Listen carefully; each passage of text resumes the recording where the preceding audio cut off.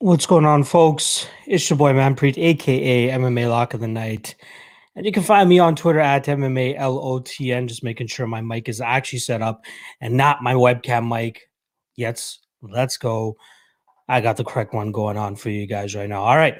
So, not the typical time that you guys are used to seeing me. It is a Wednesday night, hump night, 9:30 p.m. Eastern here. Normally, we do this on Tuesdays, 8 p.m. Eastern. Had a little bit of a rough weekend this past weekend. Fell a little bit behind on the work, but we're okay. We're good to go. We're back on track. Not sure if I'm actually going to drop a pre-recorded version of the podcast this week. I think I'll just put this version out on the audio platforms and all that type of shit. Just treat this as the normal podcast. But crazy week. Just been car shopping the last couple of days, taking up a little bit of my time, and then obviously just trying to stay on top of the tape index updates and all that type of stuff. So, not good timing for everything to be happening the way that it's been happening, which is why also I didn't do my fight day show for UFC 261, which you guys are used to seeing from me. So, now slowly catching up. Everybody's good to go. No issues. Everybody's healthy. Everybody's happy.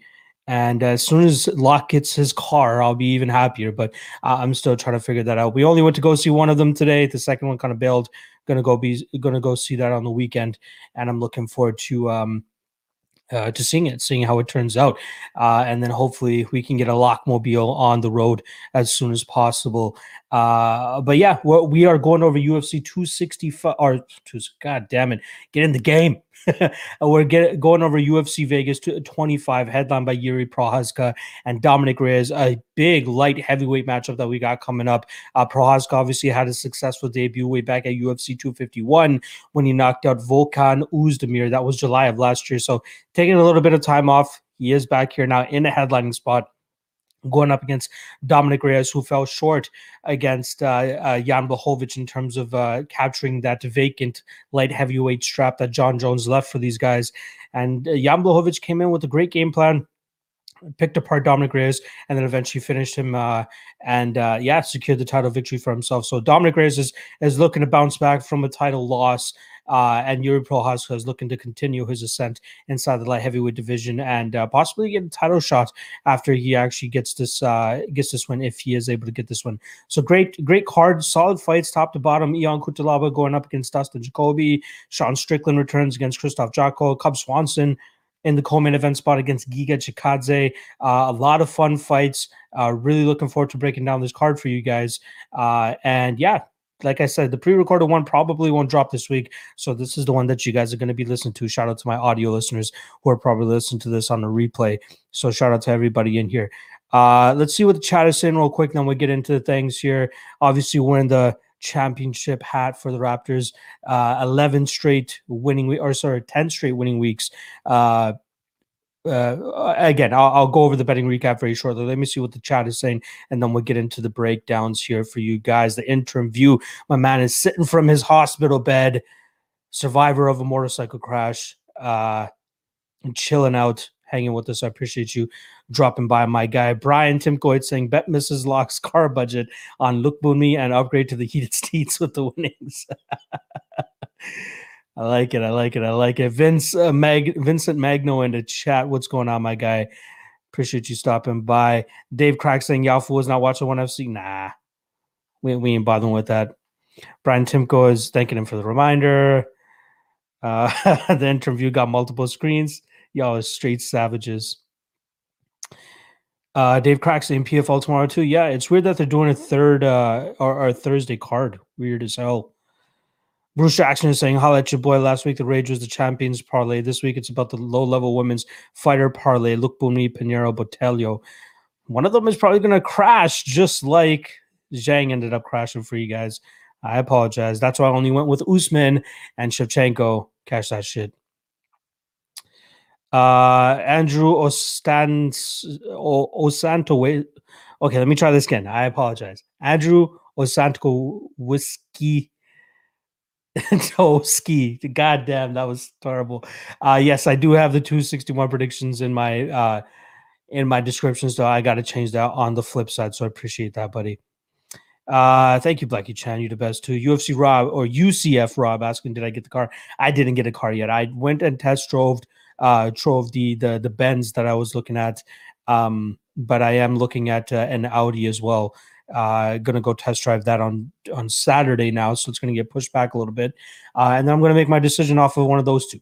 So hopefully one of those two end up being the car that I want. I really want the Audi, to be honest. It's an Audi A5, beautiful car, black on black. You guys know how I do things, so hopefully that one comes through. Ben Peak is saying, I feel like Reyes should be the better fighter here, especially if he takes it to the ground. Looking forward to breaking down that for you guys. Dave Crack saying Aoki has the craziest voice I've ever heard. I'm assuming he's talking about Shinya. Ben Peak, thoughts on that lock whenever you can get the chance to talk about the matchup. Thanks for the content, bro. No worries, my guy. Yeah, Bruce Jackson, make fun of me. I couldn't get it. My mouth could not do it. Derek saying Random Marcus for the upside, knowing this year, but the house on it. We'll see. All right, let's get into the show. First and foremost, like we always do, just as whoever you're tailing, whoever you're following, any capper out there, they should be going over the last week's events recap. And let me just pull up my damn screen here. Bang. There we go. And last week, once again, we hit a winning week, and that's 10 straight winning events, 9 straight lock of the night hits. And that's how it's pretty much been this for the last 2 months now. And we're going to keep it this way. The slow and steady approach and the lock of the night approach is gonna work. The dog of the night play is always a cherry on top, but we're hoping to take profits home from that lock of the night play on a regular basis. So first and foremost, we'll go over the loss. We'll go over the dog of the night play at 1.25 units on Carl Roberson at plus 138. I don't know where this man thought he was going to be a jiu-jitsu wizard from, kicking out of Allen's position the way that he did, very impressively. And then for some reason went in there and start to mix up in the grappling with Allen again. Not the right move. I was hoping that he would be able to keep the fight on the feet for a little bit longer. Didn't really work out that way. So shout out to anybody that was on Brendan Allen. Good win for him there. That's the loss on our dog of the night play there. And then obviously the lock of the night play had to go with Usman and Shevchenko, and they definitely lived up to the price tags that they were at in the straight lines, and then obviously even better in the parlayed line that I got at minus 182, 5 units. Cashes for plus 2.75 unit. Love that. It was dope. It was good. Happy again. 10 straight winning weeks. We're hoping to make it 11 this week. This is my longest event winning streak that I'm currently on, so I hope to continue rolling for you guys. I do have my lock of the night play for this weekend's card already posted on the Patreon. Again, not a full tout over here. Whenever I do hit a losing event, I post my next 3 winning events for free, then go back, then everything goes back behind the Patreon. Well, again, it's only $5 a month. We are at a substantial amount of people in the Patreon. I do want to give a quick shout out to the Patreon fellas here. We're up to 347 people in the Patreon. That is absolutely insane, especially with the amount of heat that I've been running with during this whole week or whole month. In April alone, 117 new patrons. Shout out to everybody that's showing your boys some support, and I hope to continue cashing those lock of the night plays for you guys, something that you can rely on a week-to-week basis. So shout out to everybody on there as well. Let's see quickly what the chat is saying here. Richard Perez saying shout out from Saga City. Ryan Maddox saying, seen Strickland's comment towards Allen's call. I have not seen it, but I do recall Allen saying that he thought that fight was a fluke. Biggs Omega in the chat saying, what up? Shiv Dami saying, lock holding down Brampton. You know how it is. All right, let's move on to the plays or the breakdowns first and foremost. So, first and foremost, we got Luke Sanders coming up against Philippe Kalarish, minus 145 on Sanders, plus 125 on Kalarish. This one was a weird one, right? We had a lot of bouncing around in terms of matchups. I think it was originally supposed to be TJ Laramie against Damon Jackson. Laramie pulls out. I believe Sanders jumps in. Then Jackson pulls out, and then Kolaris pulls in after Kolaris's opponent pulled out as well too. So that was absolutely insane in terms of seeing the flipperty flop over there. The last time I remember something like that happening was Eric Anders against Thiago Santos. I believe the main event was originally supposed to be Glover Teixeira against Jimmy Manuwa. Manuwa pulls out, Santos comes in, Glover pulls out, Anders comes in. Hilarious musical chairs going on over there. But here we got Luke Saunders, obviously fighting out a fight ready, and he's one of those guys that came into the UFC undefeated and then has had 4 losses, obviously bouncing between wins and losses over his last 5 fights. But it's just his fight IQ that's just very, very questionable, right? The guy is a great wrestler. He doesn't use it to the best of his abilities, in my opinion. Feints with the takedowns very well, and obviously threatens with it very well. But it has some pretty good striking for a wrestler, right? It's mainly the wrestling style approach when it comes to the striking, which is wide looping hooks, no real shots down the middle or anything like that. And he does a decent job of pressuring his opponents, just like he did with Nate Maness in their first in the first round of that fight. So very good approach from him there. But then for some reason, he just sticks around in the pocket a little bit too long with guys that are much better in the striking realm than him. Same as the Andre Sukumtad fight. There were questionable moments in the Patrick Williams fight, even though he ended up winning that fight. And then obviously the Nate Maness fight last time around, where he stuck in the pocket a little bit too much. Nate Maness was able to clip him, drop him, and then eventually submit him there. Felipe Colares, on the other hand, coming back from an absolute ass whooping on this against Montel Jackson. I'm sure Montel Jackson was absolutely mystified that he wasn't able to get Kolaris out of there based on the amount of punches that he's throwing at him and the amount of that he was even landing on him with the velocity that he was landing on these guys. Absolutely insane. Great heart and durability shown by Kolaris there. The Domingo Pilarte fight before that pulls the win off as a plus 325 dog. Big win for him there. Really controlling a lot of the positions against Pilarte, getting his back a couple times, getting the better of the striking exchanges. Not a lot of people expected him to win the way that he did, but he pulled it off. He was a big underdog, and he was able to get the victory that night. And then his UFC debut against Geraldo de Freitas. That was a debut for both of these guys, and de Freitas was able just to inch him out in pretty much every aspect of that fight. But I do like what I'm seeing from Kolaris, man. The guy has some decent hands. His cardio is questionable, just as it is for Luke Sanders. He has obviously great jiu-jitsu, and that's probably where he's going to look to get it. Now, he probably doesn't have the wrestling to get Luke Sanders to the ground and try to pull off that submission, but he does have some hands, and Luke Saunders has that questionable fight IQ, and we could potentially see a similar situation like we saw with the Nate Maness fight, where we see Felipe Kolaris clip him on the feet and then jump guard or whatever the fuck it is, and try to get him into this into the to the grappling realm, and then eventually pull off that submission. So I'm never trusting Luke Sanders with my money anymore. I don't care what anybody says, whether I got inside scoops or whatever the fuck it is. I am not betting on Luke Sanders ever again, which is why I'm ultimately going to be going with Philippe Kolaris. Not saying I'm going to be betting on Kolaris here, but I feel like he's the better fighter at the plus money, and what he brings to the table outside of his questionable cardio, I feel like he could give Luke Sanders some issues here. So Luke Sanders more often than not always beats himself, and that's where I think is going to end up happening once again this weekend, going up against the guy in Kolaris, who I believe is kind of underrated. Obviously he got his ass whooped last time around as a plus 500 underdog, but he showed great cardio. He showed great durability, the ability to just continue moving forward, not really caring about what's coming back his way. And I don't really know what Luke Sanders is going to throw at him that Kolaris has yet to see before. And I don't think that Kolaris will really crumble under that pressure. So I love what I'm getting from Philippe Kolaris here. So I'm going to be going with, we have Philippe Kolaris here. See what the chat is saying. Again, I'll go over the chat after every little breakdown that I'm going to be doing for the matchups here. But if there aren't questions or comments that are concerning this matchup, I'm not really going to pay too much attention to it, because I want to keep this show moving along at a smooth pace. Big Bird PH is saying Sanders going to pull a stunt like he always does, and that's why you're never going to see me with my money on that, man. Interview saying Beattown Finest. Marley's on the underdog. I like it too. My guy MMA Kappa is in the chat. Ben Peak, have you bet on Luke? No, definitely not. Ben Peak saying, when have you bet on Luke?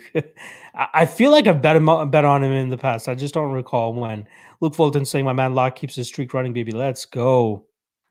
Fulton saying, yeah, Sanders has skills, but it's risky. I absolutely agree with that. Dylan Glenn is saying Claras totally lost to Plarte too, in my opinion. He could easily be 0-3 in the UFC. Yeah, I remember it being a close fight. If I'm not mistaken, I do believe I had Pilarte in a parlay that night. So that, and I believe it was the first fight as well. So it definitely left a bad taste in my mouth. But yeah, very close fight. Arlen Emerson, Sanders versus Claras is the only fight I'm not betting this weekend. You are a degenerate, my friend, but I don't blame you at all. All right, let's move on to the next fight here. We got KB Buller versus Andreas Michailidis, minus 245 for Michailidis, plus 205 for Buller. Now, obviously, the line is heavily skewed here due to Buller, and the last thing that we remember seeing from him is him getting finished by a jab. And now everybody's on this Michailidis side. Look, this guy has a ton of knockouts on his record, hits hard. He should probably go in there and absolutely dust KB, right? That's what the public perception probably is, and that's probably why the line is as wide as it is. Now, let's not forget our good old friend Jacob Malkoun from a couple weeks ago, who a lot of people expected to get dusted in that first round by Abdul Razak Al Hassan. And he's like, nah, dog, I got different plans. I'm going to take this fight to the ground. I'm going to try to grapple fuck you and take home a decision victory. And that's exactly what he did. And I'm not saying that KB Buller is going to go out there and put on a grappling clinic against Andreas Michailidis, but you got to take that out of your head.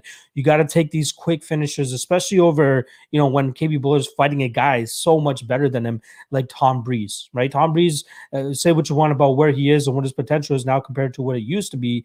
The guy's a much better fighter than Buller is, especially considering that it was Buller's debut. Now, I expect to see a little bit more durability from Buller this time around. I'm expecting to see a little bit more of his game.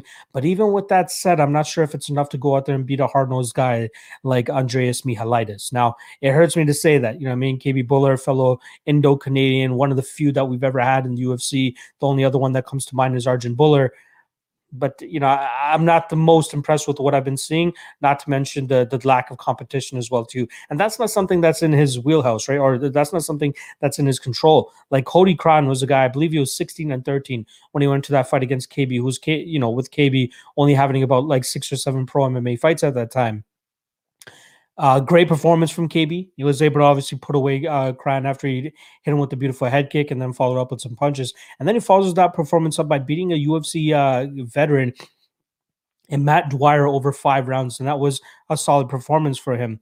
With that said, though, I'm not sure if he probably would have beaten Bruno Oliveira, who was scheduled to fight him in the Contender Series before Buller ended up getting the call up to the UFC to fight Tom Breeze. I'm hoping we see a little bit different from KB for here, right? I'm hoping that he's able to put up with the style that we're going to be seeing from Michailidis, which is hard-nosed, move forward, throw a lot of big shots, throw a lot of spinning shit, throw some flying shit in there if you want to as well. But he throws with a lot of sauce on his shots, and I think it might eventually break KB. Now, I don't think it's going to be as quickly as Tom Breeze was able to do because Tom Breeze is very technical and very efficient on the feet. I think Michailidis is going to have to work a little bit to get KB out of there, but I think he will eventually do so.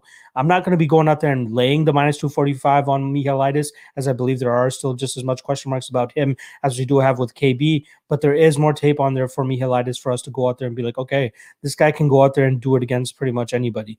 Not anybody, but like he can do it and give us the same type of performance at all times.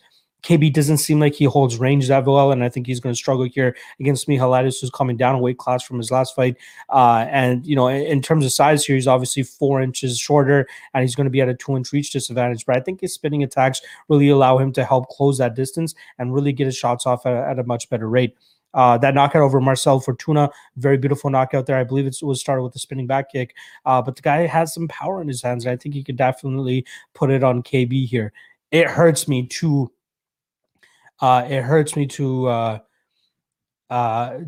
pick against KB here, but I want to see a little bit more from him. And if he's able to pull off the victory this weekend in spectacular fashion, or at least in impressive fashion, maybe I'll look to back him a little bit more in the future. But in terms of a betting perspective, I'm absolutely staying away from this fight. Too much chalk on Michailidis and too many question marks on Buller. Buller could absolutely pull off the win here, right? He seems to have a sneaky jiu-jitsu game with a couple anaconda chokes. and North-South chokes victories on his record, but I truly think that he has a lot of question marks regarding like his durability and fighting guys that bring the heat, like Mihailidis will be doing this weekend. So I'm going to go with Mihailidis. I think he'll actually get the finish probably in the second round here. But yeah, I'm hoping that we see a full 3-rounder so we can see what both guys can bring to the table, especially if they're stretched over 15 minutes. Ben Peak brings up a good question here. Is the over-under set at 1.5 or 2.5 for this fight? And it is set at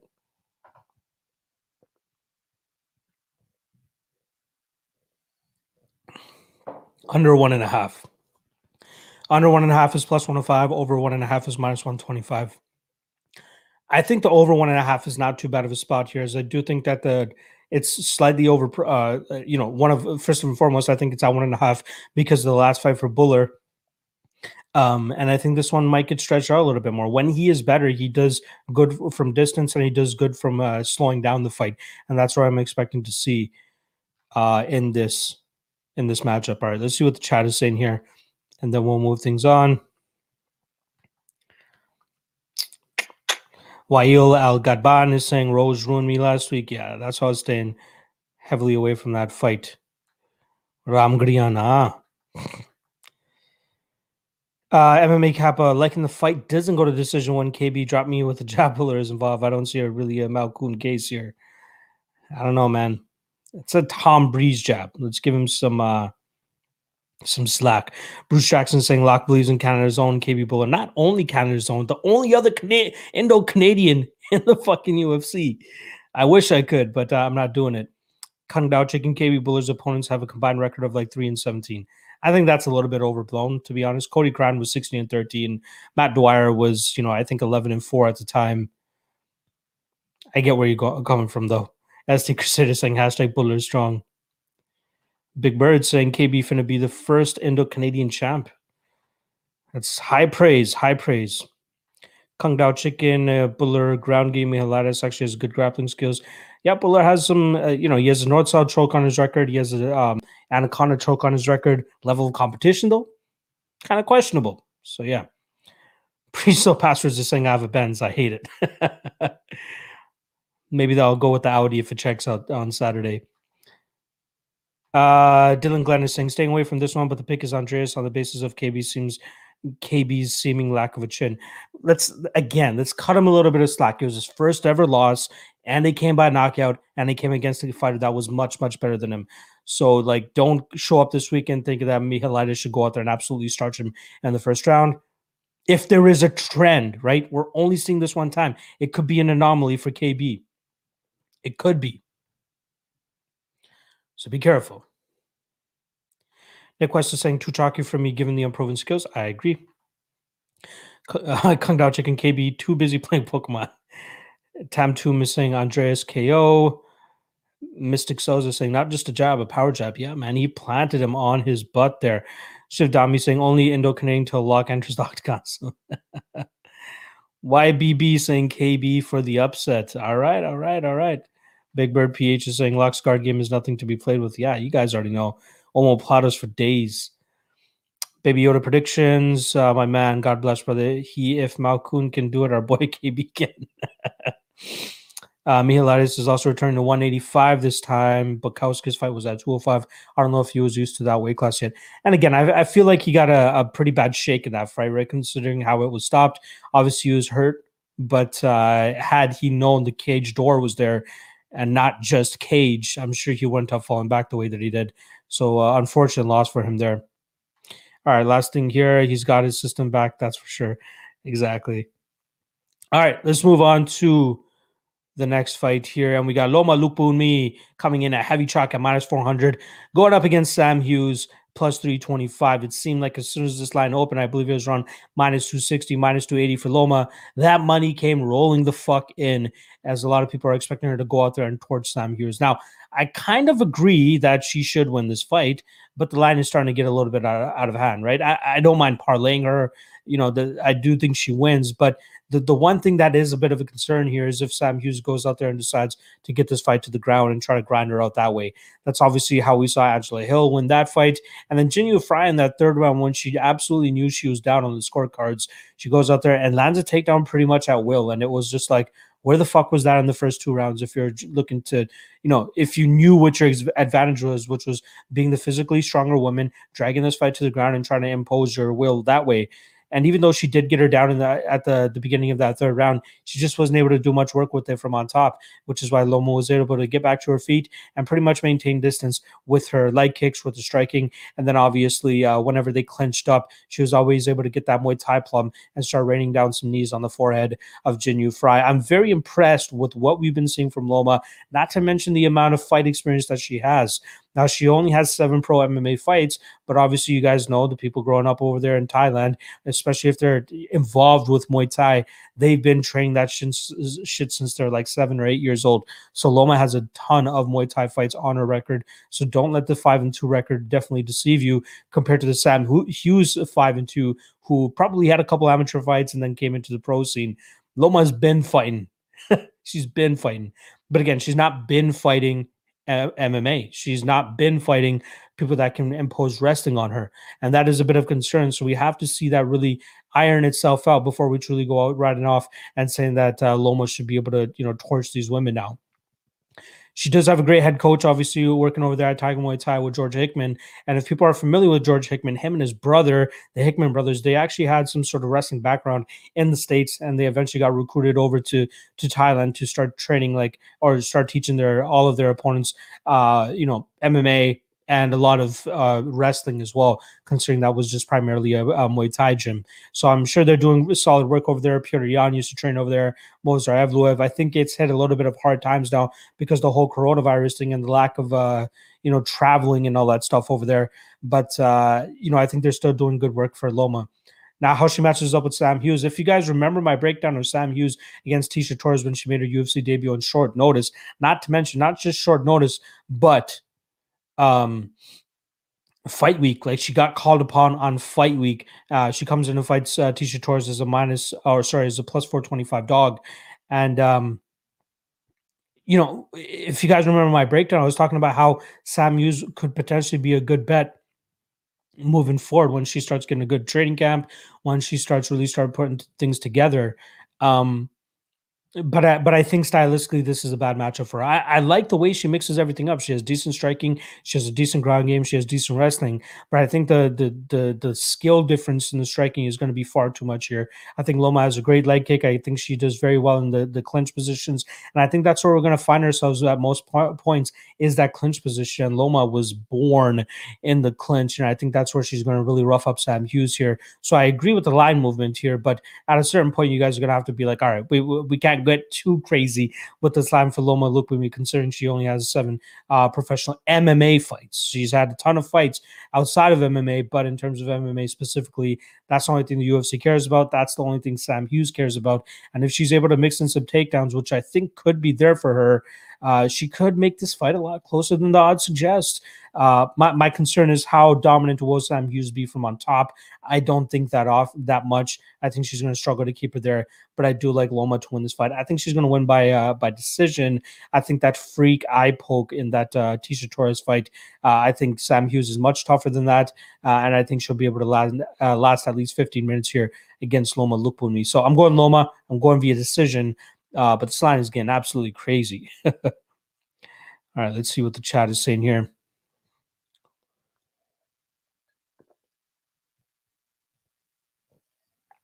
MMA Kappa is saying, love Loma. Just worried if Hughes can establish that size and takedowns. Yeah, she's going to have a 4-inch height advantage as well as a 3-inch reach advantage. And it was weird because I believe Tecia Torres is also 5'1". And it doesn't look like a massive size advantage that she had over Tecia Torres. Obviously, Tecia Torres is much more jacked and stronger than Loma Lookboonmee. But just creeping on Loma's social medias, you can see that she's working on the weight training. She's trying to put some more muscle on. She's trying to get stronger so she can deal with these, women that are bigger than her. And let's not be any shady about it, right? Loma Lookboonmee is actually a 105er, just as Jinh Yu Frey is actually a 105er. Tecia Torres would probably also be a 105er if the UFC had the atomweight division, but they don't. So when Loma was in Invicta, she was fighting at 105. So she definitely has to bulk up a little bit. She's going to have to get stronger when she starts fighting these stronger women. And this is a good test for her to go out there and try to do that. MMA Cap is saying not worth it at Loma's price. I could absolutely understand that. Fight goes to decision or Loma by decision. I like that as well. That's my guy, Tim Toom. Nick West is saying Hughes will be stronger here. Can she secure takedowns or hold her down? I think she could land a couple takedowns. I'm just not. Sold on her ability to hold her down. And then when this fight is on the feet, I think it's going to be one-way traffic. Dylan Glenn saying wouldn't take Loma's line straight up, but Loma by decision is a decent bet. What is that prop anyway? Let's see what that prop is. Loma by decision is minus 135. Absolutely makes sense. Kung Dao Chicken is saying, not sure why Loma's size is a concern. Teacher Torres is just as small as Hughes, and Hughes couldn't take her down. You can't compare Torres and Loma, though. Torres obviously has much better grappling credentials and has experienced way more than Loma has. So I would not do the MMA maths there with Tisha and Loma in terms of their takedown defense. Loma is way better striker and stronger in the clinch than Tisha. I agree with those aspects, but when we're talking about wrestling, I think it's a different story. Arlena M is saying Loma for sure, but I bet on Hughes because I'm a DJ plus 300. Of course you did. Big Bird, Hughes pulled a Max Roscoff, and yet she's still in the UFC. Yeah, that was a weird one, right? That was a weird one. Definitely weird. Kung Dao Chicken, Loma also has a great camp with good training partners. Sam Hughes trains with relatively unknowns. Yeah. Hunter M saying Hughes quit, impossible for me to take. Exactly. I think she'll make it a better of a count of herself this weekend. But yeah, that is definitely a little bit of a concern, something that you want to be mindful of when going into this fight. All right, let's move on to the next one here. We got TJ Brown coming in as a plus 135 dog against Kai Kamaka III, minus 155 on Kai Kamaka. Now, Kai Kamaka came into the UFC with a beautiful fight of the night performance against Tony Kelly. I believe that was the first fight of the night at UFC 252, the night of Cormier and Miocic, and they definitely stole the show, right? It was the first fight of the night. They went to absolute war. They were both huffing and puffing in that second and third round, and it was Kai Kamaka that ended up coming on the winning end. And at minus 265, I don't know who the hell was holding a ticket at that point in time, but they were probably sweating their balls off because that was a crazy back and forth fight. But Kai Kamaka ends up getting his hand raised that night. Then he comes back and follows it up with a knockout loss to Jonathan Pierce as a minus 270 dog or a minus 270 favorite. A lot of people were expecting him to go out there and absolutely mollywop Jonathan Pierce, who himself was coming off a knockout loss to Joe Lozon. So a lot of people were really low on Jonathan Pierce, didn't really expect too much from him. And they were pleasantly surprised when he was able to get the knockout victory over Kai Kamaka. Now, the one thing that I really think was the one thing that I think a lot of people were surprised about was the lack of cardio from Kai Kamaka in the Jonathan Pierce fight. But if you watch that Tony Kelly fight, it's there too, right? But we're kind of blinded by it because it was a war. Both guys were really huffing and puffing, so we didn't really get to see too much of it, which is where Jonathan Pierce was, a little bit more composed, landing the better shots, and then obviously out of the better gas tank, and then did a great thing, a very smart thing by taking down Kamaka at the end of the second round, and then just ground and pounding him there and just, wearing on him and eventually getting the finish there. So good win for Jonathan Pierce that night, but a lot of question marks and red flags about Kai Kamaka. TJ Brown, on the other hand, has had a rough run inside of the UFC. Obviously, had a very successful Contender Series fight, which eventually made him or allowed him to get his UFC contract. And then he comes in against Jordan Griffin and gets Marcello-tined, I believe is what they call it is, or Marcello-tined. It was like a guillotine from the half guard position, one of the weird ones now we've ever seen. TJ Brown obviously giving the thumbs up, and then before he knows it, the man's sleeping. Good one for Jordan Griffin there. And then the Danny Chavez fight. TJ Brown did not approach that fight correctly, in my opinion. He allowed Danny Chavez to get working from space, allowing him to get at the calf kickoff, and that really destroyed him in the first and second rounds. When he wanted to start fighting in the second round, he was the one pushing the pace. He was the one putting Danny Chavez up against the cage, landing a couple takedowns, and obviously getting some good strikes off there. But it was just a little bit too little too late. Now here against Kai Kamaka, I think that this is a great performance or a great spot for him to go out there and actually get the victory here. I think he could absolutely get his hand raised this weekend as a dog, as I believe that Kai Kamaka will struggle with keeping this fight vertical. I think that TJ Brown will be relentless with the takedowns, get Kai Kamaka down, really start to work him there. I don't know if he'll be able to find a position or a submission, I should say. But I will say the third round sub prop is definitely very live here for TJ Brown, especially with Kai Kamaka if he's going to be showing that porous gas tank as he did last time around, and even in the Tony Kelly fight. Now the question, the issue that I have with Kamaka is his striking looks great. Obviously, his cardio is a question mark, but his inability to finish opponents, I think, is going to be a big detriment for him, especially considering he's going to need a full 15 minutes to get um to get his game plan going, right? Or at least to be effective with his game plan. Whereas TJ Brown, he can just rely on those takedowns, take you down, grind you out, and just pummel you from on top, and obviously start looking for submissions too. And I think that's something that he's going to be successful in doing here against Kai Kamaka. That first round might be a little bit sketchy, right? If you're holding a TJ Brown ticket in that first round, you're going to be like, oof. So it could be also a better live betting opportunity, right? You're going to get some good money on TJ Brown in that second round, and then that's where you should be able to start taking over. I will be pinpointing the third round prop here, but I do really like TJ Brown to go out there, land takedowns, and secure a third round submission victory. That's what I'm going to be going with here, and I think he's one of the better dogs on the card this weekend. All right, let's see what the chat is saying here, and then we can move on to the next matchup. No, I say I don't hate myself enough to bet on Kai versus TJ. Some solution asking whether I'm watching one championship. There's no way I can do this breakdown show and watch one championship at the same time. So I apologize. Dylan Glenn, Rugrug is a unit. He is absolutely a unit. Nick West is saying, give me one sec here.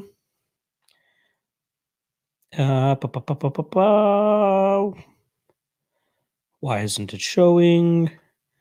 You should be showing. There it is. Nick West, I hope they make a Kai Kamaka the fourth so I can fade him too. Holloway is the only Hawaiian fighter that gets some of my bankroll. Yeah, Hawaii ain't doing too hot. Big Bird PH is saying Kai Kamaka has very poor takedown defense, plus Brown being with Krause seems like a good fit. Can I argue with that? Nah. TJ just got in. TJ Live, I agree. Kung Dao Chicken, James Krause is also in TJ's corner for sure. He has a good game plan. I agree. Look what they did with Derek Minner, right? God damn, against Charles Rosa. And I'm assuming UCF Rob is talking about ONE FC right now. All right. So yeah, TJ Brown definitely a very live dog this weekend. All right, let's move on to the next one. We got Gabriel Benitez against Jonathan Pierce. There seems to be a little bit of money coming in on Jonathan Pierce, and I'm interested to see how much this line does actually end up closing. I do like Gabriel here, though. I do think that he's a savvy vet. Obviously, has a 4-year age advantage, if that's what you want to call it, or the wisdom advantage. Obviously, a bunch of experience in terms of, or at least double the experience in terms of professional MMA fights, and not to mention the experience inside the UFC against all different levels of competition. Both guys, mainly strikers. We do see a little bit more grappling from Jonathan Pierce every now and then.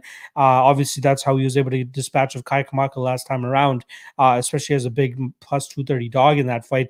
But I think he's going to have his work cut out a little bit more for him here against Gabriel Benitez. Now, we haven't really seen Benitez tested in the grappling realm as much as we used to see him in his earlier UFC career, as more often than not he's fighting strikers nowadays. Humberto Bandenay, that fight was pretty quick where he was able to slam KO him here. Sodiq Yusuff, mainly a striker. Omar Morales, mainly a grappler, a striker. And then obviously Justin James, a wrestling background, but only likes to throw that leather. Gabriel Benitez, I think, is one of the better Gabriel Benitez, I think, is one of the better southpaws that we have in the UFC, with probably one of the nastiest body kicks that we see from his power leg. And I think that's going to be a big thing for him here to go out there and try to implement that against Jonathan Pierce.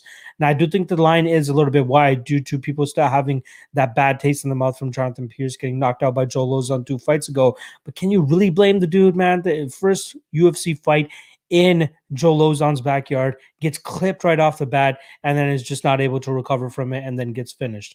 And there's always that one fight that seems to weigh a little bit too heavily on people's minds, which detracts or devalues a fighter to most people, which gives you a better line on some fighters. And I think that's the case here with Jonathan Pierce. I think that's the case with KB Buller earlier in the card. But I do think that Gabriel Benitez is just good enough to go out there and outstrike Jonathan Pierce and really make him work from a technical standpoint. Now, if Pierce goes out there and tries to grind out Benitez and get that wrestling going right off the bat, then I'd be sweating my Gabriel Benitez ticket. As again, I just don't think we've seen enough of it from Gabriel as of late to truly go out there and be like, his takedown defense is top notch, his get up game is top notch. Now you see him obviously training over there at AKA, and one of the more famous pictures that have come out over the past couple months is him training with those Dagestani guys that go out to AKA, right? You got Usman Nurmagomedov, you got Magomed Ankalaev, you got a bunch of those Nurmagomedovs all going out there and training together with Gabriel Benitez. So you bet that they're working on some of that grappling, and I think that's what they should be expecting here. With Jonathan Pierce, as I don't think that Pierce could go out there and strike for strike beat Gabriel Benitez. Ultimately, I will go with Benitez here. I do think he's the better fighter. As long as he's able to keep this fight vertical, I think he should go out there and outstrike Jonathan Pierce and absolutely shred up that body with that left power kick that he has from the southpaw position. I think with Jonathan Pierce not finding highly skilled guys in the past, I think that southpaw stance from Gabriel Benitez will really fuck him up, and I think it will cause him some concern here. And I think we'll see Gabriel Benitez just piece him up and then go on to win a decision victory. Not the most confident in this, as I do think the line is a little bit wide, but I do think that Benitez wins this fight. I don't think he's KO abreast, as somebody said in the chat, which I'll go over very shortly. But I do think that Benitez can piece him up and win this fight via decision. I apologize. I need to. I guess nothing. I apologize. All right. Let's see what the chat is saying here.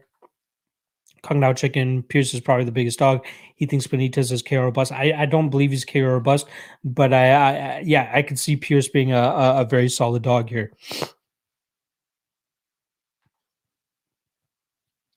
MMA Kappa's Hope Benitez cardio is good. Dropping back down, got Benitez, Marab, Yuri parlay amongst the bets. Ooh, that's a very sketchy parlay.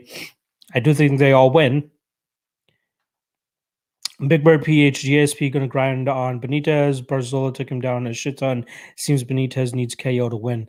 Benitez is a weird wrestler, though, right? Like he was like a kickboxer turned grappler, and he uses it very well. I'm not sure if Jonathan Pierce will be able to get that same game plan going, but if he is to win, I think that is his path to victory. Big Bird PH, even if you on Benitez, have to admit the line seems a bit off. Yeah, I absolutely agree there. SKD letting us know that Root Grug is getting pieced up does not surprise me. Just a matter of time. Kung Dao Chicken Pierce has crazy pace and volume. Yeah, he is very hittable, though, and that's one thing that I'm not a big fan of. If you can go out there and outpace Benitez, yeah, that could definitely help him as well. All right, let's move on to the next fight here. And we got Rana Marcos versus Luana Pinheiro. And I believe this is the prelim headliner. We got plus 140 on Rana Marcos and minus 160 on Pinheiro. Let's start off on the Marcos side. And man, that does not look good for her last five. She's 1-4 with that one victory coming via split decision over Ashley Yoder in a fight that was, her just doing her scrappy style, right? Winning some of the clinch exchanges, winning some of the grappling exchanges, landing a couple of good shots on the feet. Nothing that's really going to blow your hair back. But can we just give it up to Marcos's ability to just go out there and fight anybody that they put in front of her, right? Claudia Gadelha, Ashley Yoder, Amanda Kibas, Mackenzie Dern back-to-back, and then obviously Kanako Murata last time around. And she's always like a heavy underdog in all of these fights. Kanako Murata, not a lot of people knew about her coming into the UFC, but god damn is she a little bit of a beast. I think that she could definitely make some waves inside the strawweight division.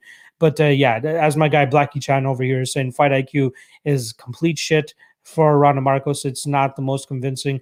Obviously, the one thing you keep hearing her say before that Mackenzie Dern fight is, I'm not going to engage in the grappling. And what does she do fucking 20, 30 seconds in to the fight? Mackenzie Dern flops to her back.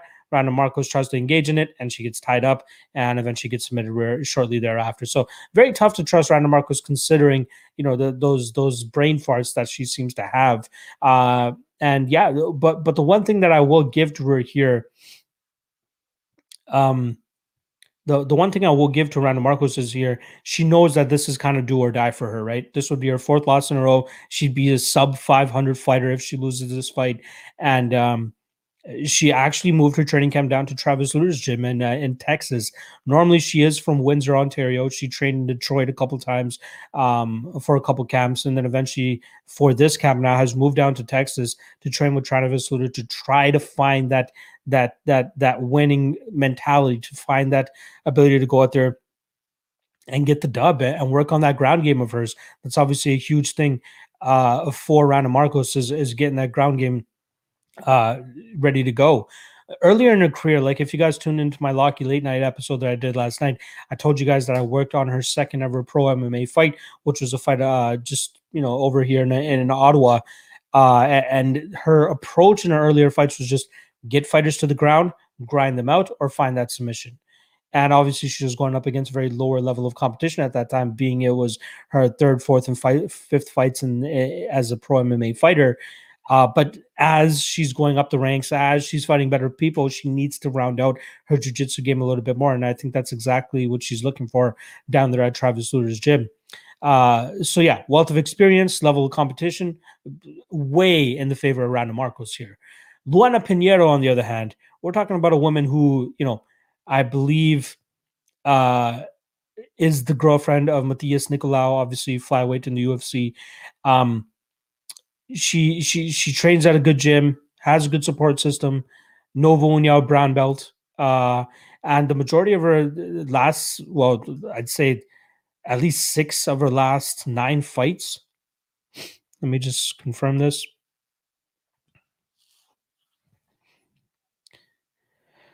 One, two, three, four, five, six. Her last 6 fights, all by first round knockout.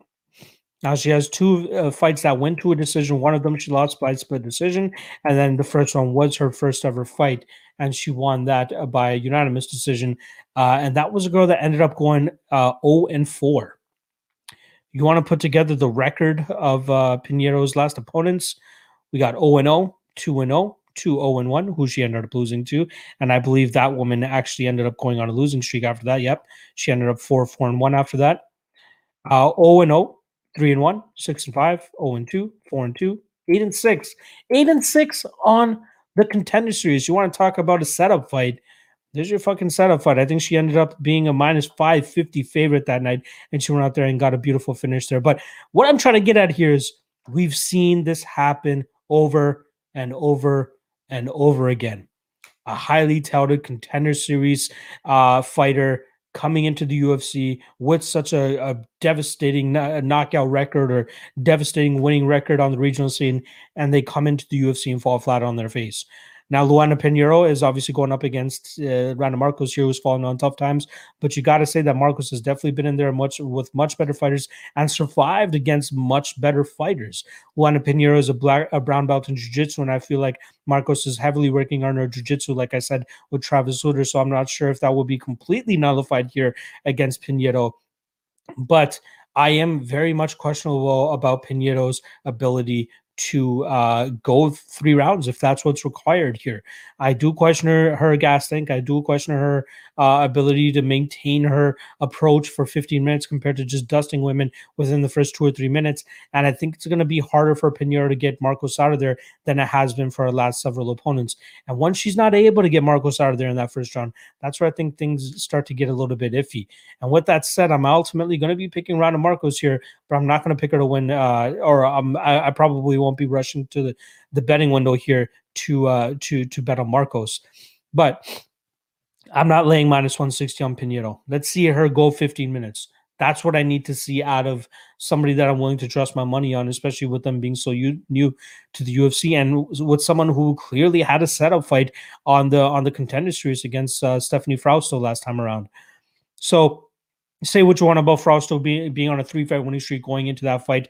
How often do you ever see a fighter 8-6 going into the Contender Series, right? There's a clear bias there, and they wanted Luana Pinheiro to win that fight, and she did, luckily, in devastating fashion.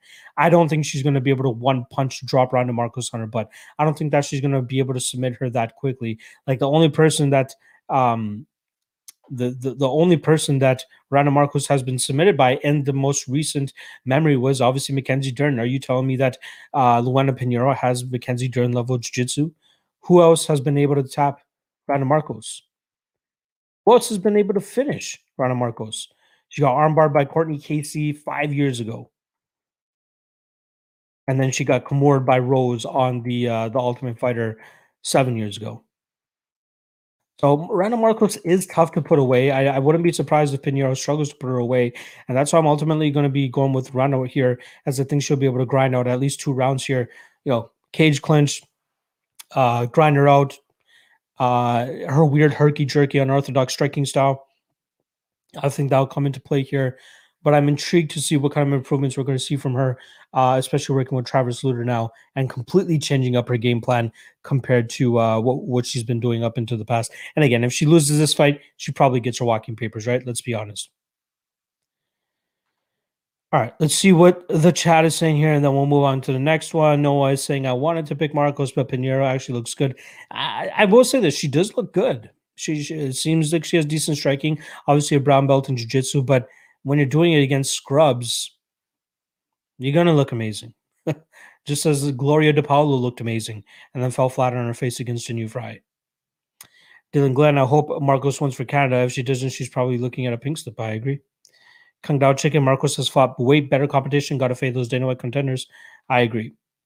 Or you could just not bet on it. SC Crusader is saying, I believe in Ronda Milf goes. I don't think she's a mom, just saying. Baby Yoda predictions, Ottawa baby, my hometown. Yep. Gunny is saying Yuri's not bringing Reyes, dog. Sorry for your parlay. Kung Dao Chicken, you're better off parlaying over and unders on some of these fights. I agree. Hayden Stevenson, I'm not going anywhere near Yuri versus Reyes. I have no idea who's going to win. I agree. You guys are talking about the main event, and I'm not there yet. So, Arlen M. Pinheiro is being overrated here, in my opinion. It looks like they're picking people out of the crowd to fight her in her earlier fights. I absolutely agree. Derek saying, not sure how Marcos wins here. Ground game and ticket to the cards. If she stretches this fight, I think she could possibly expose some cardio issues for Pinheiro and just win this off of volume. Kung Dao Chicken is saying Marcos by decision is great value. Let me just confirm what that number is, because I do agree. If I'm taking Marcos to win this fight, it is by decision. Marcos by decision plus 235. Not too bad of a line. Noah is saying, is Marcos not a setup fight at this point? It could be, but again, like let's give her some slack. Like let's give her the benefit of the doubt, given the type of competition she's been going up against, and she's beaten girls in the past that she probably shouldn't have beaten. I'm not touching this bitch. All I'm saying. Biggs Omega saying plus 550 underdog just won on one championship. I'm assuming Rugrug just lost. And it was just a matter of time until Rugrug lost, right? Let's be honest. Who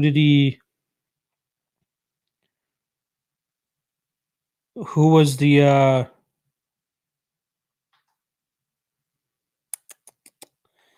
is Umar Kane Rugrug? Am I correct in that? Is he the guy that just lost? Can anybody confirm that for me? All right, let's move on to the next fight here, and hopefully somebody can confirm Kane, Urag Kane, or whatever the guy's name is, actually Rugrug. Anyway, Poliana Batalio versus Luana, or Biggs Omega saying, yeah, Rugrug lost by throw punch at the bell. Yeah. All right. Just a matter of time, right? The guy is just all muscle. That's pretty much all it is. All right, Poliana Botelho versus Luana Carolina. We got minus 245 on Botelho, plus 205 on Carolina. You want to talk about a fight you want to stay away from?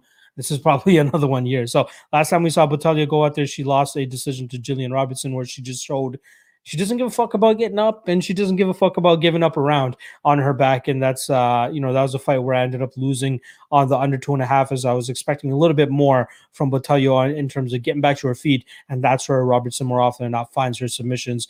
But good one for Robertson that night. Not a great performance from Botelho. One of the things that does stand out from Botelho is obviously her victory over Siri Kondo. I believe that only took 10 or 15 seconds, where she was able to blast her with the first punch that she threw and then absolutely put her out. Great win for her there. And then she fell into tough times, like in between that. Cynthia Calvillo, can you really blame her for losing that fight via submission? And then obviously goes out there and outstrikes Lauren Mueller. A great performance from her there. And she does have some heavy hands. She does have some decent footwork, but she has a lot of work to do in other parts of her game. Luana Carolina, on the other hand, comes in as a plus 110 dog to Ariane Lipski last time around, and that was one of the more questionable ones for me, right? I don't rate Carolina that highly, and I know Lipski was falling on hard times going into that fight, but man, that fight skill for skill was just completely outmatched. I thought Lipski was absolutely gonna work her, and she did. You know, she got a beautiful knee bar victory and good win for Lipski there. But Luana Carolina, when she's doing well, like she did in that fight against Priscilla Cachoeira, it's just keeping the fight at distance, trying to outpace and out cardio on her opponent, and just putting more volume on her opponents. However, I think she's going to struggle to do that here against Botelho, who I believe is going to go out there and absolutely just torture on the feet. I feel as though the statistics are not off. Interesting. I thought Luana Carolina was slightly taller than 5'6", but she's not. Poliana Botelho seems to have a 2-inch height advantage as well here. I think Botelho will be the best, strongest striker. I think that whenever Carolina tries to close the distance and get her strikes off, she's going to be met with the powerful strikes of Botelho. And I think that Botelho will get the better of the striking exchanges, ultimately going on to a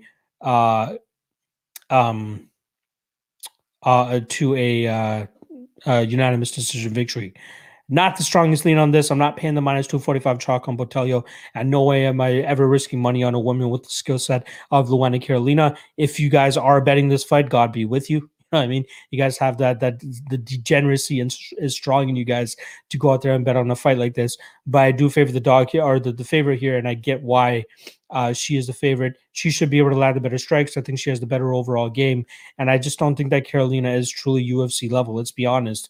And I think that Botelho should pretty much win this fight wherever this fight goes. The only way I see Luana winning this fight is if she goes out there and tries to out cardio her, out pace her, and out volume her. But I don't think that's going to be the case this weekend. And I do like Botelho. I am not touching that minus 245 though. All right, let's see what the chat is saying. If anybody has anything to say about this fight. Arlen is saying, why is this fight on the main card? I agree. They should have put Marcos and Pinheiro on the main card instead of this fight, but it is what it is. Or at least they should have made this fight the first fight of the night, because that's what it deserves to be. Tyler Miskela saying Pierce, Reyes, Strickland, parlay. Not really on board with that, but good luck if that's what you do. Kung Dao Chicken, Botelho going to outpace Luana. She's been working on her cardio with Colby. Has she really? I think you're off on that one. Aren't you talking about what's her fucking name? Poliana Vienna. You're talking about Poliana Vienna. Different chicks. MMA Kappa. I gotta take Botelho just because she's a low-key baddie when she does herself up. Yeah, I agree. I do agree with that. Yeah, there we go. Thank you, guys. I appreciate you guys let me know. Poliana Vienna. Yeah. So my guy, Kung Dao Chicken, you're a little bit off there. All right, let's move on to the next round. I don't want to spend too much time on this fight. Next up, we got Cody Stamann against Merab Dvalishvili, and this one was a fight where I was like, there's probably some solid value on Cody Stamann in this fight, right? Like, you know, let's just talk about it from face value, pre-tape. Cody Stamann, credentially the better wrestler, seems like the better, more technical striker. One of the better strikers with a wrestling background, right? Whenever I talk about wrestlers with the striking style, all they have is those wide winging hooks, similar to Luke Sanders earlier on in this card. But Cody Stamann kind of takes shades from one of his former training partners, Darren Cruikshank, like that karate style, where he's kind of just hopping on his feet, throws a bunch of nice kicks, has some good striking, some good blitzes down the middle, and he doesn't have that crazy like wild winging style that you really see from these wrestlers. But Cody Stamann has it pretty much down. I think that it's I think it's a good style that he has. Obviously, the Jimmy Rivera fight for him, very tough one. Kind of surprised the odds were as close as it is, because I expected if Cody Stamann was going to be successful in that fight, it was him getting the fight to the ground. And I was very comfortable in Jimmy Rivera's ability to keep the fight vertical and get his style of striking, which was much more effective than what Cody Stamann was going to bring to the table. So good win for Jimmy Rivera in that fight. Good win for Cody Stamann the fight before against Brian Kellner. That was shortly after his brother's death. So it was a very emotional fight for him. He was able to keep his mind straight and obviously get that victory over Kelleher. So good win for him there. And then obviously the Yadong Song fight, super close, obviously a draw. Yadong knees him illegally in the head in the first round. Cody Stamann, gets Song gets a point taken away, and they end up going to a draw. I like Cody's style, but Merab is a machine, man. Merab is an absolute machine. The way that I tried breaking this down is it reminds me of Billy Quarantillo against Gavin Tucker, or just Billy Quarantillo, period. I'm comparing Merab to Billy Q. And the reason I'm comparing them is Billy Q kind of more often than not uses that Homer Simpson approach, lets his ass get beat up until like the second or third round. Then he starts to take over and starts to get his game going. Technically speaking, he's a decent fighter, but fighters that were much more technical than him, who had a good gas tank and were able to, sustain an output for over 15 minutes, they were going to beat him. And that person ended up being Gavin Tucker. So good for Gavin Tucker that night. The way that I'm talking about Merab here is sometimes he doesn't have the greatest technique. He's not the greatest striker. He does get hit a lot. He seems to have an ironclad shin, so that works out for him. And then even with his wrestling, not the most technical wrestling approach, but he changed shit together so well. And he has probably the best cardio you'll ever see in this weight class. And that's the difference. His pace, his pressure, his ability to stay in his opponent's face and just keep them uncomfortable and just stay riding on them and continuously throw them around. And even though he lost that fight against Ricky Simon with that last second guillotine, the way he was throwing around Ricky Simon in that fight was absolutely crazy, as I believe that Simon has a very good wrestling background. Brad Katona did the same thing to him. Casey Kenny, in my opinion, one of the best scramblers in the division. Even he couldn't get the better of Merab Dvalishvili. So I find it hard to believe that Cody Stamann is going to be able to go out there and actually deal with the forward pressure, the relentless pace, the always in your face, throwing you around the cage pressure of Merab. Not a fan of the line. I'll say that first and foremost, as I do believe that the fight should be closer lined. Not saying it should be a pick'em or anything like that, but I'd be more comfortable with maybe minus 180, minus 170 from Merab compared to the minus 255 that we're currently getting. And it's again, it seems like he just powers everything and just throws you around the cage with not much method to his madness. But he does have a method to his madness, and it's successful for him, which is why he's on a crazy winning streak as he is right now. Probably should have won that Ricky Simon fight had it not been for that last second guillotine.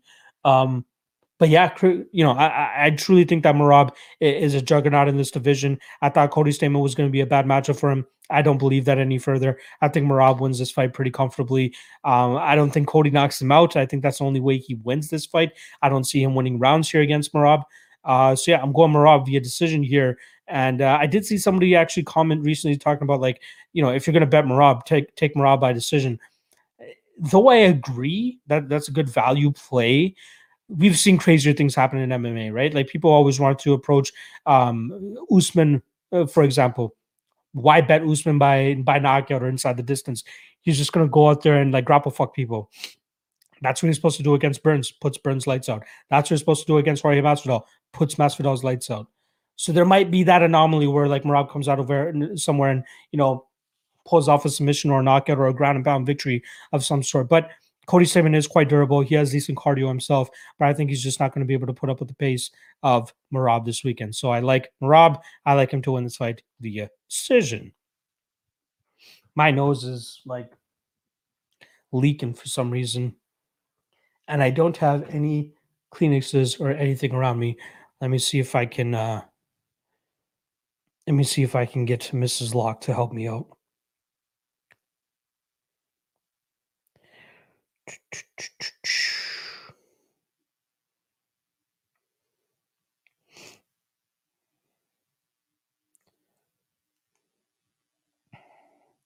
This is great, right? Dead air, dead air.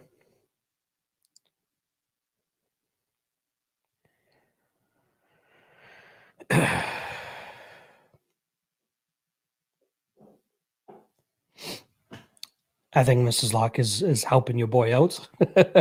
She should be on her way with Kleenex very shortly. Thank God. And that's why she's the best wife of all time. Let me just mute this shit real quick.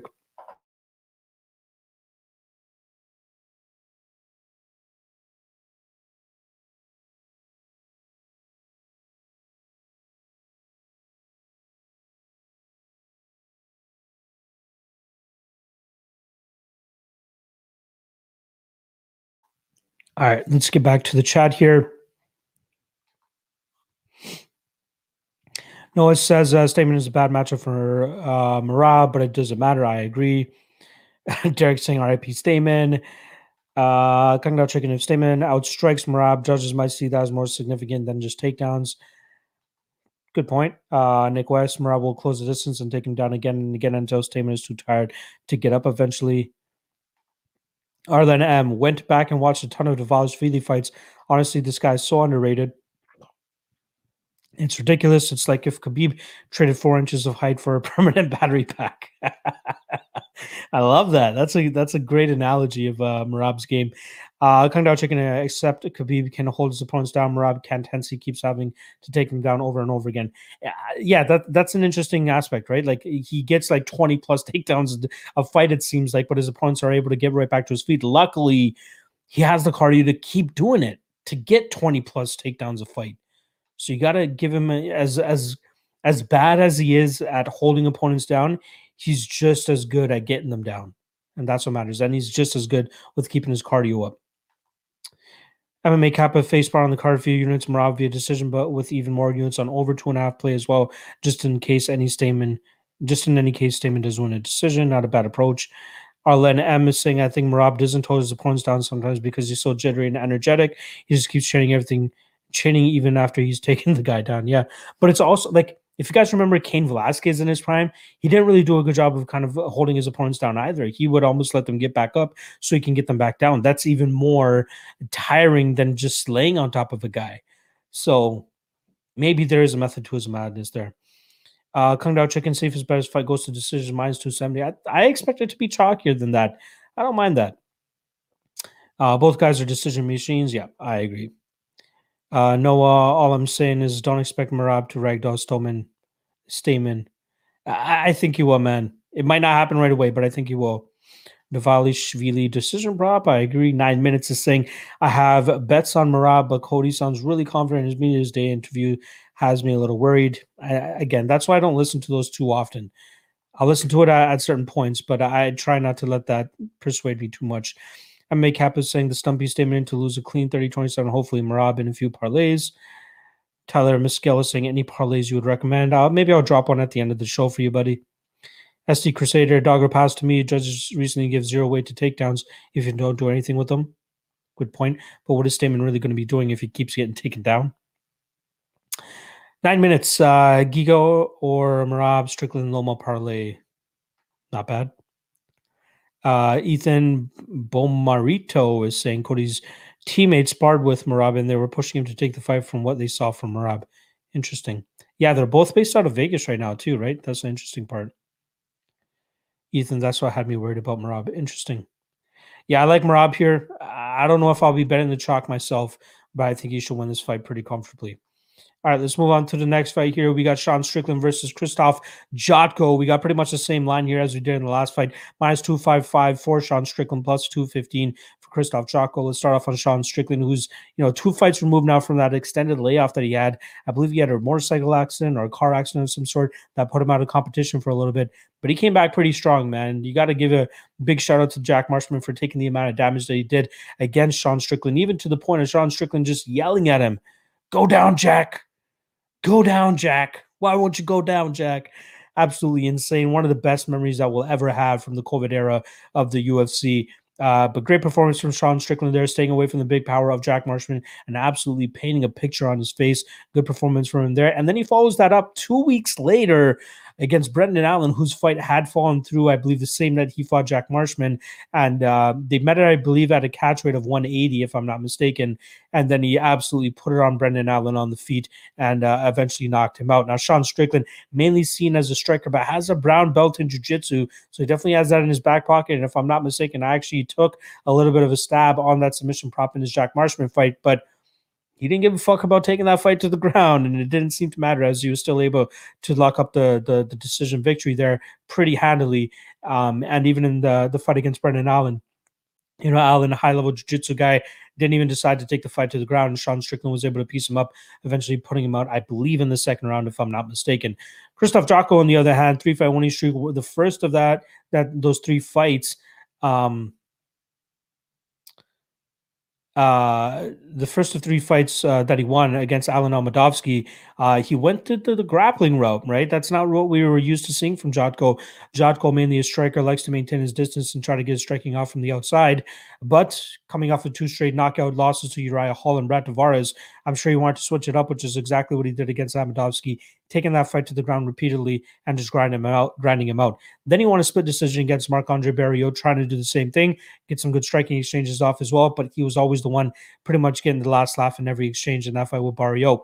Then the Eric Anders fight. Eric Anders is the one going out there and trying to implement the grappling, trying to get Jotko down, and Jotko does good enough of a job in those clinch positions to keep the fight vertical, and that whenever they're at range, he was landing the better shots over the, obviously he had the way better striking and speed advantage over Eric Anders in that fight, so he was able to piece him up on the feet. But the fight was pretty much a stalemate whenever it was in those clinch positions with Eric Anders trying to drag the fight to the ground. But good performance from Jotko there. Unfortunately for him, Jotko is in for a tough time here against Sean Strickland. I believe Strickland is the much better striker. Even though he's going to be at a 1-inch reach disadvantage, I think he's going to be able to maintain the distance here and really get his strikes off from the outside. He's so crisp and clean with the strikes. His striking defense does leave a little bit to be desired here, but I don't think that Jotko is going to have the power to truly put out the lights of Sean Strickland. I think Strickland would absolutely outpace him and outvolume him in this fight, which is why I think he should be able to go on and win a 30-27 decision. And I'm not 100% sold on the fact that he's going to go out there and knock out Krzysztof Jotko. Jotko, if he does want to go out there and try to get his wrestling game going, is similar to how he beat Alan Almadovsky. He's going to have a lot more to worry about here with Sean Strickland, who has pretty good takedown defense. If I'm not mistaken, it's around that 85% range. And Jotko doesn't really complete takedowns to the greatest ability or to the greatest degree. Sean Strickland, like I said, a brown belt in jiu-jitsu, so he is quite crafty on the ground if he needs to be, but he gets his best work done when he's on the feet, and that's exactly what I'm expecting him to do this weekend against Jotko, and just absolutely outstrike him on the feet. Put together combinations, a lot of good kicks, great combinations straight down the middle, and that's what I think the difference is going to be here. The speed advantage, I wouldn't be surprised if it goes slightly to the side of Jotko, but I don't think it's going to be too big of a difference here, as I believe that Strickland will be the one that's going to be throwing more and definitely landing more. If I'm not mistaken, Strickland lands upwards of 5 strikes per minute, whereas Jotko only lands about 2 or 2.5 strikes per minute. So we'll definitely see the volume be tested for Jotko, and we'll see Strickland go out there and absolutely put it on him. So I do like Sean Strickland. I do think he's going to win this fight via decision. Probably one of my stronger reads on the card as well.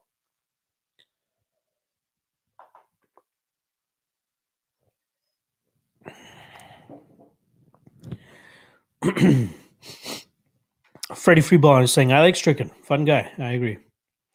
Mr. Bubble is reminding us, why won't you fall, Jack? Probably one of the best moments of the COVID era, I'll say.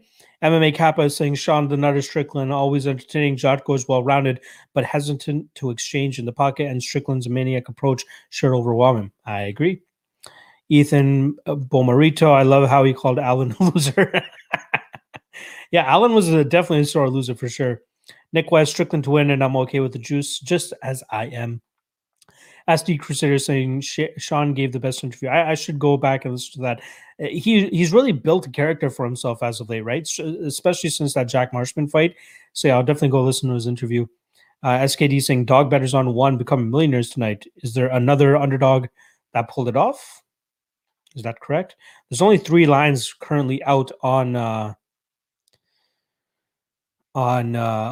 best fight odds. We got the main event, Ong Lung Song against De Rider. Obviously, Rugru just lost, and Eddie Alvarez. I hope he didn't lose. ST Crusader saying minus 255 on Strickland is not that bad. I agree. Dave Crack saying Alvarez just got dropped. Did he get finished? Is the question.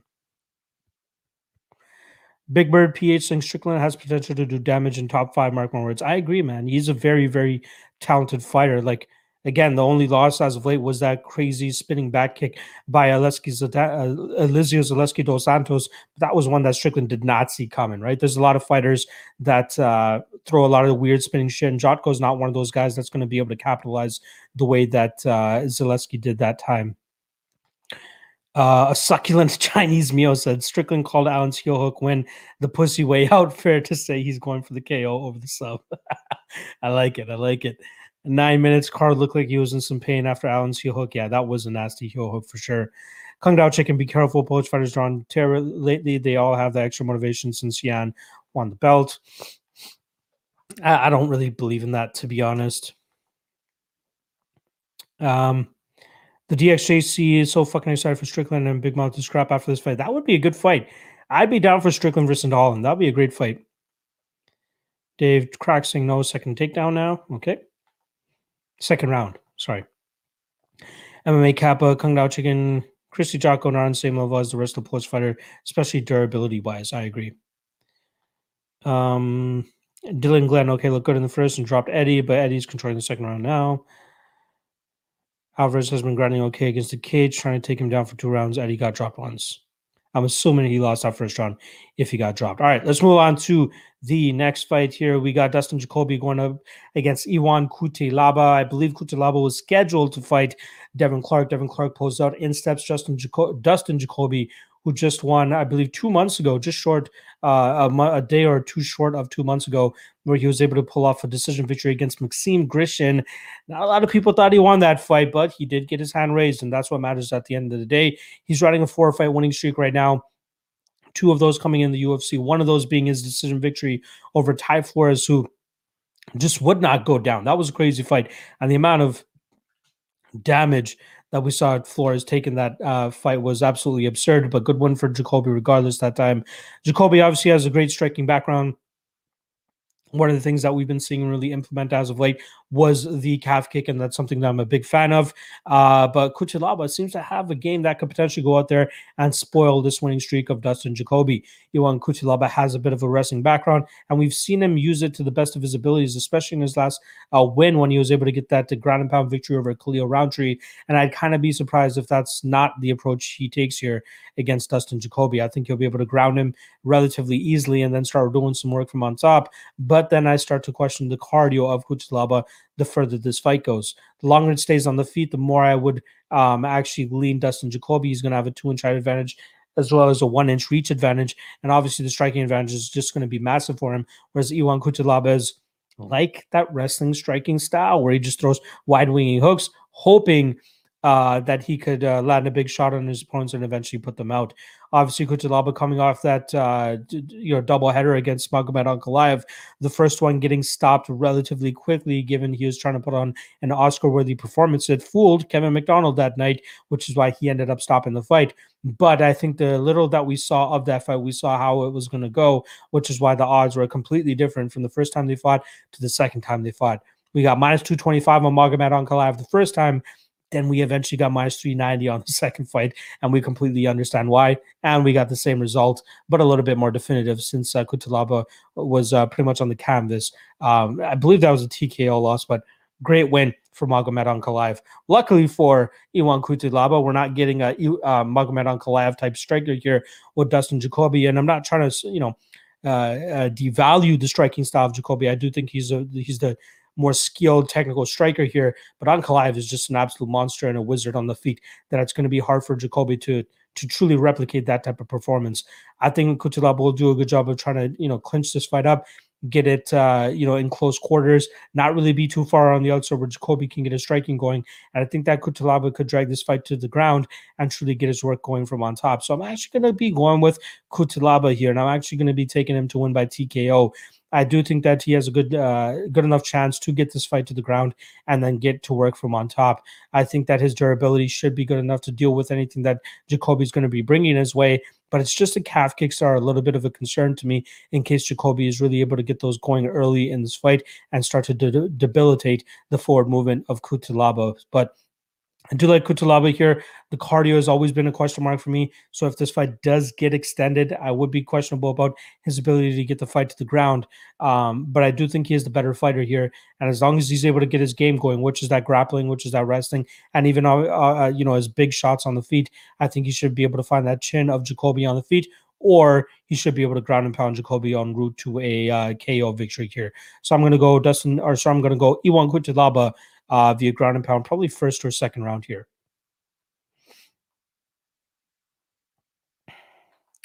Nick West saying, I don't bet on a half-gallon gas tank. Yeah, see, that's the issue. I can't bet on somebody who has a questionable gas tank, and that's what we're getting here with Cutelaba.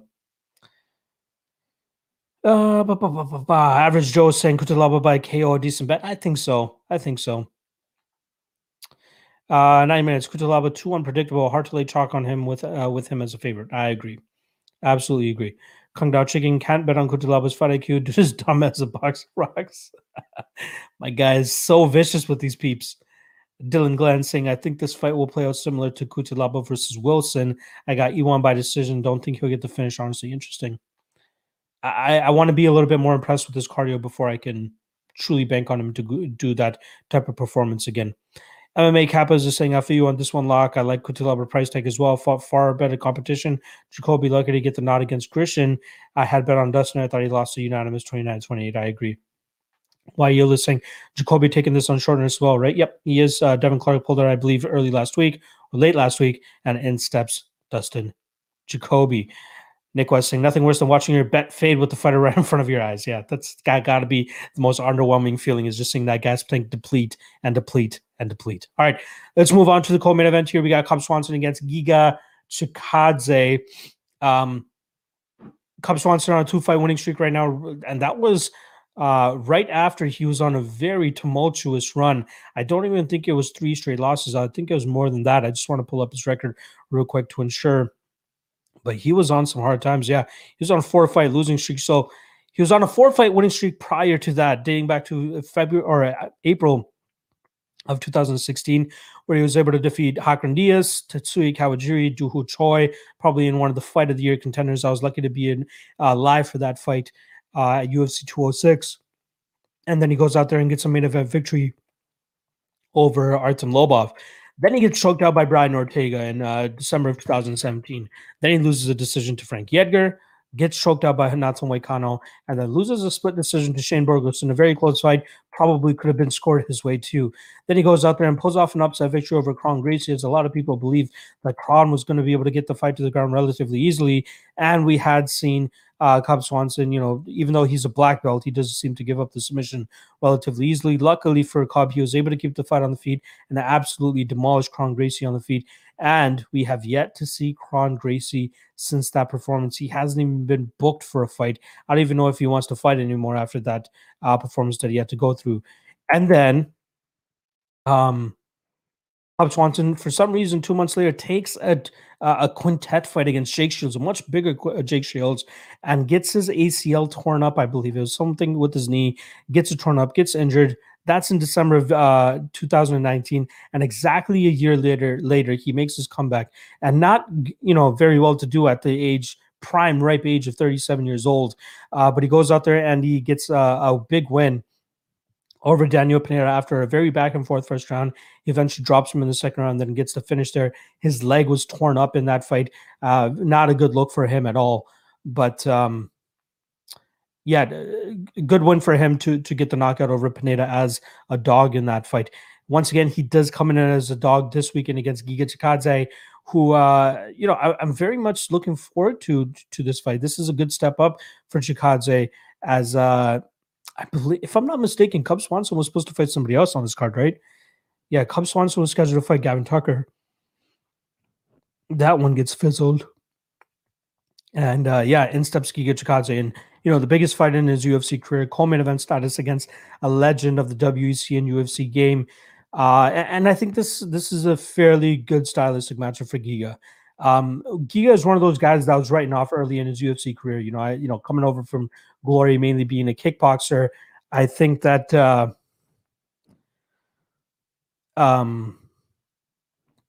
he really started to shore up his grappling game. We saw him reverse Jamal Emmers a couple times. We saw him get back to his feet with relatively easily. And I do like what we've been seeing from him. Obviously, the much better striking game. Much better technical striking game is going to be coming from Giga here. Obviously, a 4-inch height advantage as well as a 4-inch reach advantage is truly going to come into play here, as I believe he's going to be able to batter Cub Swanson from the outside. I really do like Giga in this spot. I'd be surprised if Cub Swanson drags this fight to the ground and gets his jiu-jitsu going. And I think he's going to struggle with getting Giga down. I haven't been the biggest believer in Cub Swanson's wrestling game, and I think he's going to struggle with getting Giga down here. And then he's going to struggle even more with the kicking game of Giga, especially from the outside. We saw how Daniel Pineda was able to chew up that lead leg of Cub Swanson. Oh, I believe it was his lead leg. It was his left leg, that's for sure. And I think that Giga will be able to do that much, much better here. I think we're going to see Giga absolutely piece him up on the feet and possibly finish him later in this fight. I think that Cub Swanson's durability is still a bit of a question mark here. And I think that Giga, the much better fighter, 5 years younger, getting closer to his prime compared to Cub Swanson, who seems to be on a decline, even though he got 2 wins over in his last 2 fights. We're talking about Daniel Pineda and Kron Gracie compared to Giga Chikadze, who's just on the up and up. Now, the level of competition, obviously, miles in the favor of Cub Swanson in this fight, but I do think that Giga Chikadze has shown the technical abilities to go out there and outstrike the best strikers in the division, or at least the guys that he's been fighting up until this point. The Omar Morales fight, right? A lot of people counted him out. He goes out there plus 160 as a dog to Omar Morales and outstrikes him for 3 rounds. Just absolutely stifles the game of Omar Morales, and then goes out there and does exactly what a minus 900 is supposed to do by putting Jamie Simmons lights out in that first round. So I'm taking Giga Chikadze here. I think he's going to batter Cub Swanson on the feet, and I think he could finish him probably in the second or third round of this fight. Okay. Seems like the chat is lighting up because not only is this a fire matchup, we'll go over a couple of those, but it seems like Eddie Alvarez just lost. Let's see.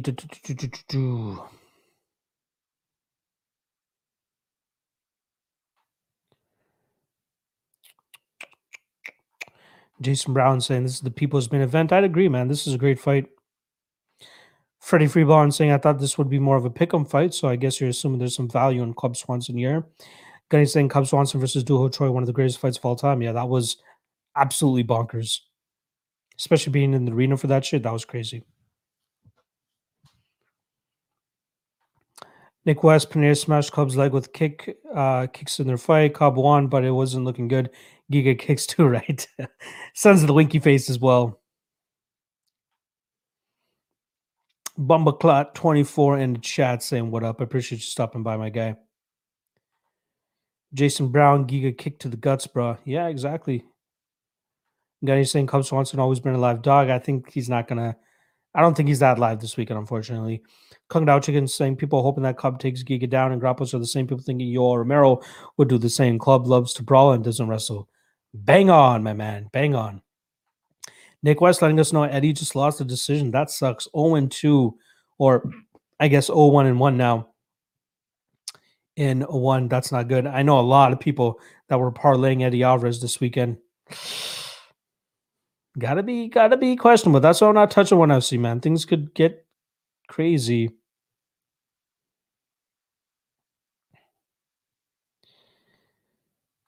Robert Sella saying Giga the GOAT 29-28.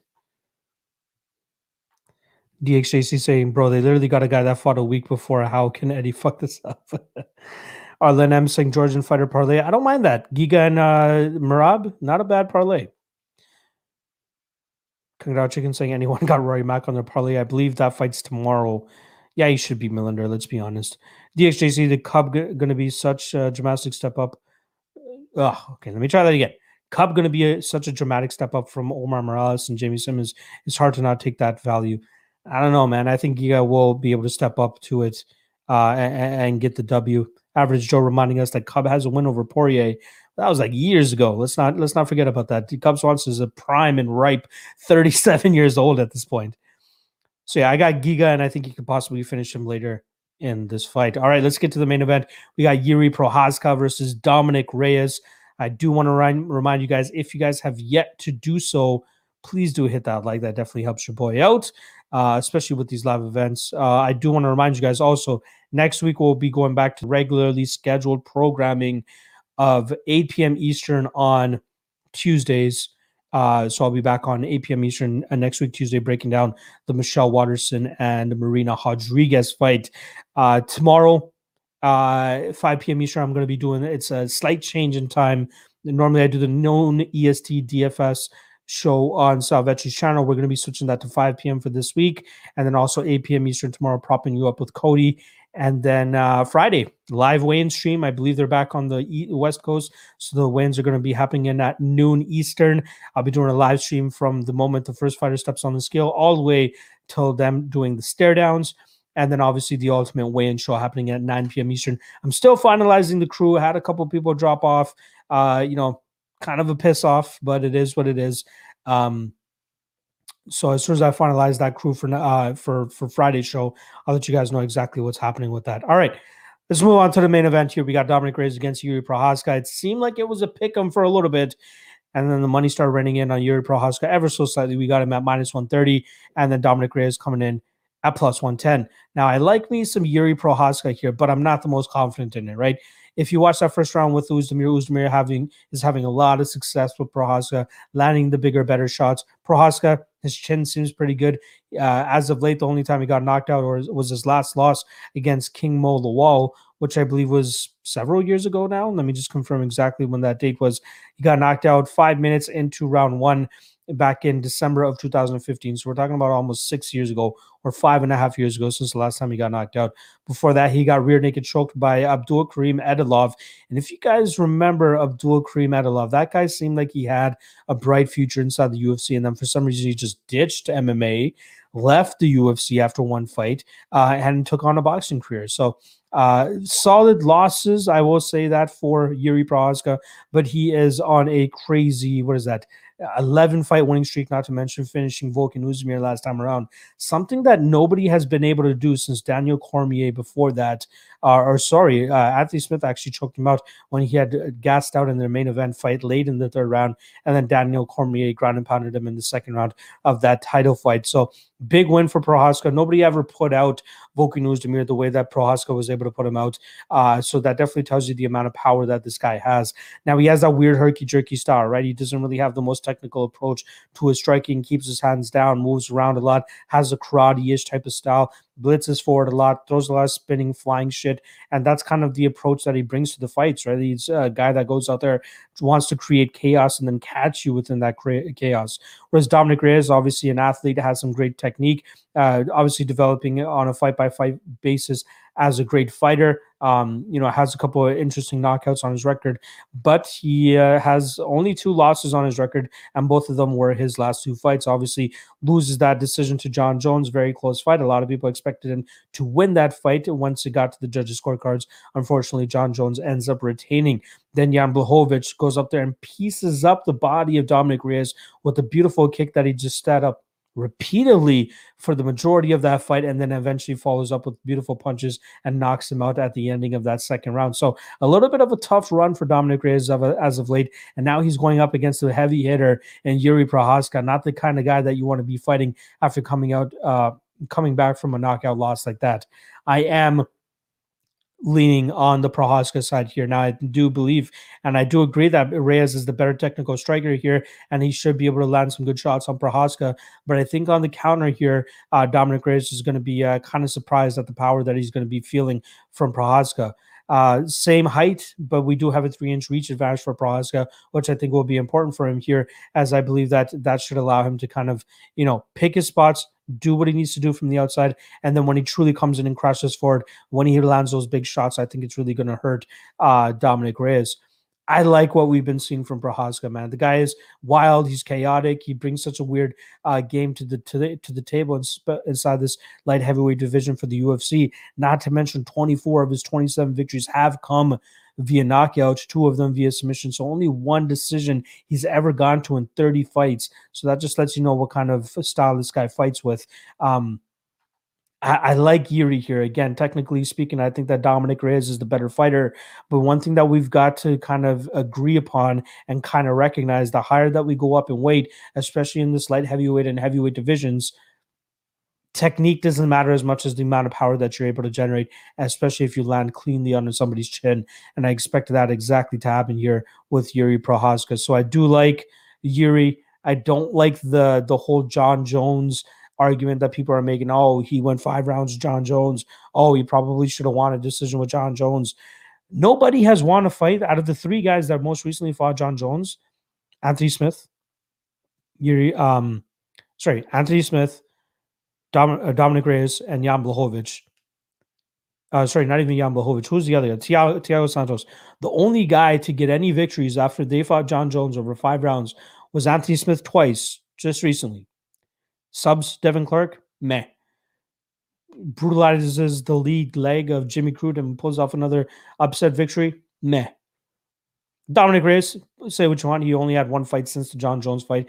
Thiago Santos has gone 0-2 since the John Jones fight, but I think that was just more so a drop in John Jones's skills, man. I don't know. I gotta look forward to seeing what John Jones looks like in his next fight to truly get an idea of what what happened to him from going from like absolutely destroying guys to now just going to decisions against guys he should be destroying in his sleep. But yeah, I don't think that argument of him going 5 rounds with John Jones holds that much weight as much as people are making it think it does. But yeah, I don't also want to do the whole um the MMA math thing here, where Jan Blachowicz was able to finish Dominic Reyes. If Blachowicz was able to do that, Prochazka should be able to do the same. Blachowicz did it methodically, right? Like he tore up that body of Dominic Reyes and then eventually started to follow it up with punches and then finished him that way. We got to see what Prochazka brings to the table. He's a little bit more chaotic. He's like the light heavyweight Brandon Royval. He's like the light heavyweight Tony Ferguson, where he just throws all this crazy shit at you. And more often than not, if he lands on your chin, he's going to knock you out. Level of competition is obviously in Dominic Reyes' favor here, even though that Prochazka has over double the amount of experience that he has. He's obviously fought a ton over there for Rizin as well, too. That's where he fought, former UFC fighters or Bellator fighters like Brandon Halsey and Mohamed Lawal, and then obviously former UFC fighters like Fabio Maldonado and CB Dalloway. Not the greatest wins, but at least he went out there and did what he was supposed to do. And that's what matters at the end of the day, finishing these guys relatively easily. And I think he should be able to land on Dominic Reyes here, and I think he's going to be able to put him away. So I'm going to go Yuri Prochazka via KO.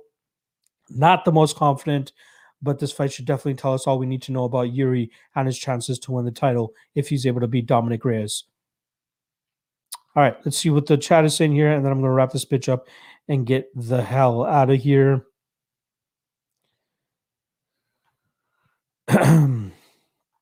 MMA Kappa is saying Yuri the Maniac Prochazka KO round 3. Love how he's been saying in interviews he hates his first run against Volkan and Piles, while I can see him breaking Dom. Yuri used to 10-minute rounds. Yeah, that's a good point. Yeah, you're right. In Rizin, they did those 10-minute first rounds, and that's definitely a toll on your body, and that definitely gives you some good experience. Kung Dao Chicken saying lines are off on Reyes versus Yuri. Should be a pick 'em at best. Reyes arguably won against Jones, yet he's the underdog. Again, I'm not going to put too much stock into that John Jones fight. Dylan Glenn is saying Prochazka will need a little bit of time to work Reyes out, but I think if he stays safe until then, he will get the job done. I agree. Nick West saying Lawal, Maldonado, and Dalloway are terrible. Exactly. But again, when we're talking about level of competition, especially when guys are relatively newer to the UFC, can you really blame them? There's not much competition outside of the UFC for them to fight, especially at these higher weight classes. Ryan Telva is saying exactly what I'm thinking. Stop talking about the Reyes Jones fight. It's over with. Chris Grievous saying, is there tape available on Yuri on Fight Pass other than his first fight in the UFC? Tape index, my buddy.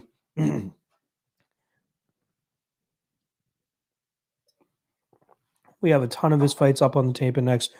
I am slightly slacking, unfortunately, not to completely to my fault, but I'll pull it up on the screen for you right here. These are all the fights that we currently have of Yuri Prochazka on the tape index.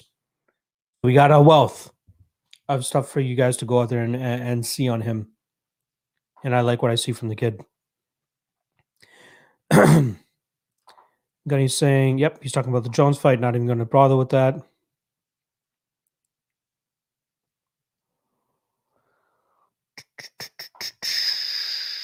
Jason Brown saying Yuri doesn't give a fuck about your technical striking. This dude is going to push for a while. You're throwing crazy techniques.